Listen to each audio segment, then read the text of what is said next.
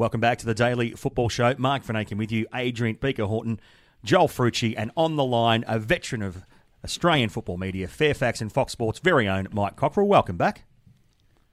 Veteran, I'm not sure if I'm happy about that. Yes, you are, Mike. Come on. Yeah, okay. Take it. Okay, I'll take it. He's taking it. Well, I was going to say doyen, but you probably get embarrassed by that sort of stuff. But mate, massive night. You were calling, mate. I'm surprised you got a voice left. 9 goals was in the game you called last night between Sydney Hakawa and Hills United. But an amazing opening night for the round of 32 in the FFA Cup. Yeah, look, we say it every year that this time of year how much we love this competition. Why do we love this competition? Because it just keeps producing, and whether there's a lot of goals like the 9 goals I was lucky enough to see last night, or just a 1 Milos Luic for South Melbourne, it's just the whole tapestry which just gets people so excited. And you just, you don't want to dip into this whole big issues of the game thing, but really, when you see this, you just realise just the massive potential of football in this country when we get it right. Mike, it's Adrian here. I've been saying the same thing. We're speaking about it all week. We've done a very comprehensive preview coverage on the FFA Cup. It delivered last night. The thing I love about it is the mega wall, the way that Fox Sports, when there's a goal, you get the siren, then Garby cuts to it. Yep. And I think I just like to say to Fox Sports and to everyone that listens to this podcast that I think the production quality and the way that it's set up is absolutely brilliant. It feels so inclusive, and I think Fox Sports deserve a big tick for the way that they've done it. Don't you think? Well, look, mate. I mean, I get paid by them, so I'm probably going to be, You wholeheartedly agree. What? I mean, seriously, you're 100% right. I mean, we do things ambitiously sometimes at Fox in terms of coverage. We're always looking for ways to sort of, I guess, broaden the coverage. And, I think we also are very aware, and there's a lot of fantastic football people at Fox who are very aware about the integrity of the sport and the history of the sport and all that stuff. And we try to roll that in. And, I guess, you look at what we try to do with the FFA Cup and, sometimes we go to black, sometimes there's a glitch in some sort of, communication. Sometimes things don't work 1,000%. But I think people like that anyway because they know what we're trying to do, which is to just show everyone as much as humanly possible. As I said, the tapestry, the grounds, the people standing behind the fence, the coaches, the players, the strips, the history. You get all that. You roll it up, and people love it. I just love it. I mean, I can tell you for a fact, I've been at Fox from the first game of the first A-League season, and, we've all been around. People have played at the highest level. We absolutely love covering this competition. Boys, I was going to say, there's a part of me that actually enjoys it more than the A-League because we often speak about February and March and those months that can be really stale, and we saw that with the last A-League season because they're effectively a lot of dead rubbers. So the magic of the Cup and the beauty of the round of 32 is what makes it so magnificent for me. Yeah, absolutely. Yeah, and everyone. Mike, it's Joel here. One of my favourite things about the FFA Cup is finding these little hidden gems playing for all the state teams. Of all the games that you've seen, and I know there was a stunning free kick from Bradley Robertson there for Hills in the game you covered, did anyone sort of catch your eye and put themselves in the shop window? Look, what was probably the theme of my game last night, which was Hills Brumbies against Sydney City Hakawa, and I keep saying Sydney City because that's my take on that club. Fantastic club from the 70s and 80s, and I'm big on resurrecting the narrative. But last night was particularly interesting because effectively we had an elite-level futsal team in Hills Brumbies. 7 players have played for Australia at futsal. 5 other players have played in what they call the F League, which is our national futsal competition. So you had that, by quirk of geography, that part of Sydney is a hotbed of futsal. So we had that team. We had Wade Giovanali, outstanding. We had his brother Greg in there. We had Dane Merrin, all these guys have played at the highest level. You could see the futsal influence. You could see the way they constructed their moves versus probably a team that's got, some seasoned outdoor players who probably went a little bit long because that was their strength in Sydney City, going to Jablonski, etc. So it was a fantastic contrast in styles, really. And, I'm not precious about curriculum football and whatever. I just like to see football played at a decent level, however you want to play it. And last night was an amazing contrast. And, 9 goals. It was a fabulous game. And, brilliant result.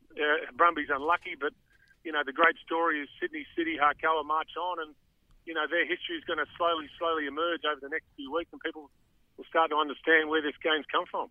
Hey, Mike, we had Gavin Ray, the gaffer from Sydney City Harcoa, on the show the other day, and we sort of just in a microcosm gave the listeners out there who are probably a little bit younger than myself and yourself just a little bit of a history of that club. I think 4-time NSL champions. Obviously, the history linking back to Frank Lowy, the fact that they played that, I think it was the 87 season for one game, and then Frank Lowy took his bat and ball, just his ball, and went home, and of course came back 10, 15 years later in very in circumstances we all know about. But just the names of that club, as you said, it was Eastern Suburbs, then it was Sydney City, then it was Sydney Harcoa, and on Wikipedia it says they're called the Slickers these days, which Gavin didn't know much about, didn't want to own up to that. But no, look, there is a rich history, and that's what this is all about, tapping into that, and even seeing the old grounds, and yeah, look, I just love it. I can hear your enthusiasm coming over the phone. Hopefully it's coming back the other way. The other one too, again, another old sort of famous club, Bankstown Berries, getting over the Adelaide Metro Stars 2-1, and then against Sorrento FC. I believe they're the first, obviously, non-A-League Western Australian side to make the round of 16 with a win over Canberra Olympic. Now, Canberra Olympic have been a good friend of the show here, but good to see Sorrento get up there with Jamie Harmwell too, who we spoke to throughout the week. I mean, I guess you only really saw your game, but again, the coverage, the way you get to... Do you sort of hear what's going on around the grounds when you're commentating, or is it just really focused on your game? Yeah, no, we do, because people alongside me are on their phones and, checking Twitter, etc., which they keep us up to date, and I was well aware of what was going on elsewhere, and, I was very keen, particularly the Berries result, for instance. There's another club, 1886, Canterbury, and, a club which people talk about Johnny Warren and the Canterbury Babes of the late 50s and early 60s, and John Watkiss and Ron Corrie and Jim Fraser and Graham Arnold. I mean, what's interesting, I find, and unfortunately in this game we have short memories, which is my eternal frustration. The people within these clubs need these competitions and these moments to understand their own club's history. They are largely ignorant of a lot of this stuff, and Sydney City Harcoa, Alex Robertson, the assistant coach, he's the last link really to the great Sydney City sides of Eddie Thompson, etc. He knows all about it. But, the players and the coaches have to relearn all this through these games. And so do the Berries. I mean, they didn't really understand the roll call of absolute icons of Australian football. Reg Date, I could go on, who've played for their club. Now they're learning it. They're relearning it. And they're carrying that into games. And, people around these clubs sort of go, oh, really? Wow, Johnny Warren played here or whatever. Yeah. So you can feel it grow, and you get out of that. You get these great moments and these great opportunities, which the smart clubs will leverage now. I mean, the Berries and Sydney City need to leverage this now for the next X amount of weeks and really go hard at, I guess, re-promoting their brand. Now, I was on that very point last night. I was down at, I'll always call it Bob Jane. I know it's Lakeside these days. But what was great, actually, from South Melbourne, their ground announcer was continually throughout the night. And they've got lucky enough to have the electronic scoreboard there, so they were playing highlights packages of the history of the club, and just all right throughout the night there was always the PA saying, "Oh, look, and this is what we did in 1959. We were formed in 59, and then we won the state league in 62, and and blah blah blah." And fast forward, Ange Postecoglou coaching back-to-back championships, and Mickey Peterson, and all these names are just ringing out across the stadium, and again, there's a lot of youngsters. I happened to be sitting in a bay which is basically packed full of the South Melbourne juniors, and for these people to be hearing this sort of stuff, even to be honest, they're probably a bit young. They probably don't even know some of those names that are being beamed across the PA. But some of the people sort of in their 20s, 30s, again, it's just a great education for them. If there's one negative to come out of it, and I don't like saying this as a South Melbourne fan, Mike. Always find a negative, Van Aken. Yeah, I know. Glass half empty Van Aken, that's what they call me. But 2,600 last night for South Melbourne, who are so boisterous in being an A-League club in waiting. They did have 200 in their corporate function last night. I've got to say, the club did very well to present it, but I know talking to some FFA officials, they were a little bit disheartened, and I've got to say, that was a game that I was expecting at least 3,500, 4,000, maybe even 5,000. I know it was cold, I know it was wet, but for only 2-6 to show up, do you reckon that dents South Melbourne's sort of hopes in any way? No, look, I've spoken to a few people today about that subject, and have they fluffed their lines with their audition for the A-League? I don't think so. I mean, I think you've got to, understand context. they've been loud. They've been very loud about their A-League ambitions, about their history, about their potential, the scale, the untapped support, and all the rest of it.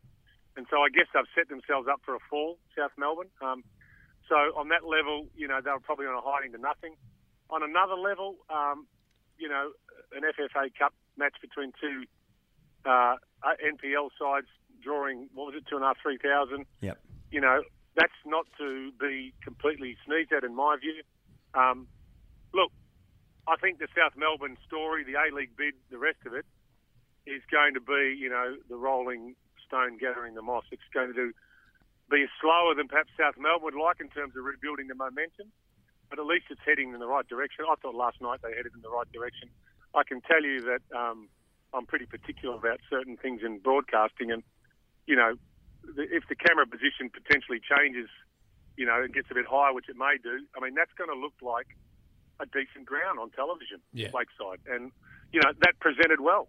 That presented well for South Melbourne. And, you know, they've got the result now, which, you know, they got in the last minute. He does have a habit of this, doesn't he, Milos? Oh, Milos, yep. You know, so they're alive. They're alive. And you know what? They might get a draw at home against Melbourne City next time. Who knows? So, you know, they've got to look at it like that, and we've all got to give them a bit more time. At least they're alive. And, you know, another unbelievable club with a great history. And fundamentally, we're at a tipping point in our game. You know, you look at the whole big picture of the game right now, and there's two things that are probably right at the key moment in our game. One is ethnicity. The other is history. Yeah. They are in the FFA Cup. And the mood now, after a long time, and I've been around way too long, finally people are going, you know what, they're not dirty words, history. They're not dirty words, ethnicity. And, you know, we're right at that tipping point. And South Melbourne are one of those clubs who, you know, are involved right now. Where do you stand with them, Mike, just as a last question? Because we're here in Melbourne recording this podcast, and we hear a lot about them, and Mark's a South man himself. And yes, they are making some noise. There's a lot of PR, and they're pushing really hard. It's an audacious bid in some ways, but you go the other way and you think, well, can this genuinely work? And I know Mark's got some theories that he likes to bring up nearly every week on this show about South and how they might struggle to get certain fans that have branched off into other clubs since they went back into the National Premier League. But where do you stand with South? Do you think there's a genuine love and appetite to have them in the A-League? Look, I don't know, because you know, the FFA work in mysterious ways. I'd rather not go down the path of how they've handled this whole expansion discussion. Yeah, well, it's been pushed back, Mike, as well. Yeah, but let me just say this. You know, South Melbourne's bid to join the A-League is as credible and as worthy as any other bid that's come out in the last 12 months. In my view, and I've touched on it then, the mature approach now, which I hope we are reaching, as I said, with the tipping point, is that you are treated on your merits as an aspirant for the A-League. And in that case, South Melbourne's history is an asset. Their ethnicity is nothing to be discounted or ashamed of. You know, so basically they should be given as much chance as anyone else. And would I be happy to see South Melbourne in the A-League? Of course I would. You know, and that's not me favouring them, but it's just, if they've got what I think they have, then bring it on. And you know what? I mean, one thing we have to get over is not every new club that comes in the A-League is going to be a Western Sydney Wanderers. You know, that doesn't happen anywhere in the world. And if we bring in a club that starts slowly and builds, big deal. And South Melbourne are in that category probably. Well, there's certainly another team in Melbourne that fits into that category, I would have thought. Hey, Mike, we're a big fan of yours, and you're a big fan of helping us out on the show. So thank you, and we'll see you again next week, no doubt, on the FFA Cup coverage for Match Day 2. You will. My pleasure, guys. Thanks. Good stuff. Mike Cockrell going to take a break. On the other side, Tom Smithies with some breaking news.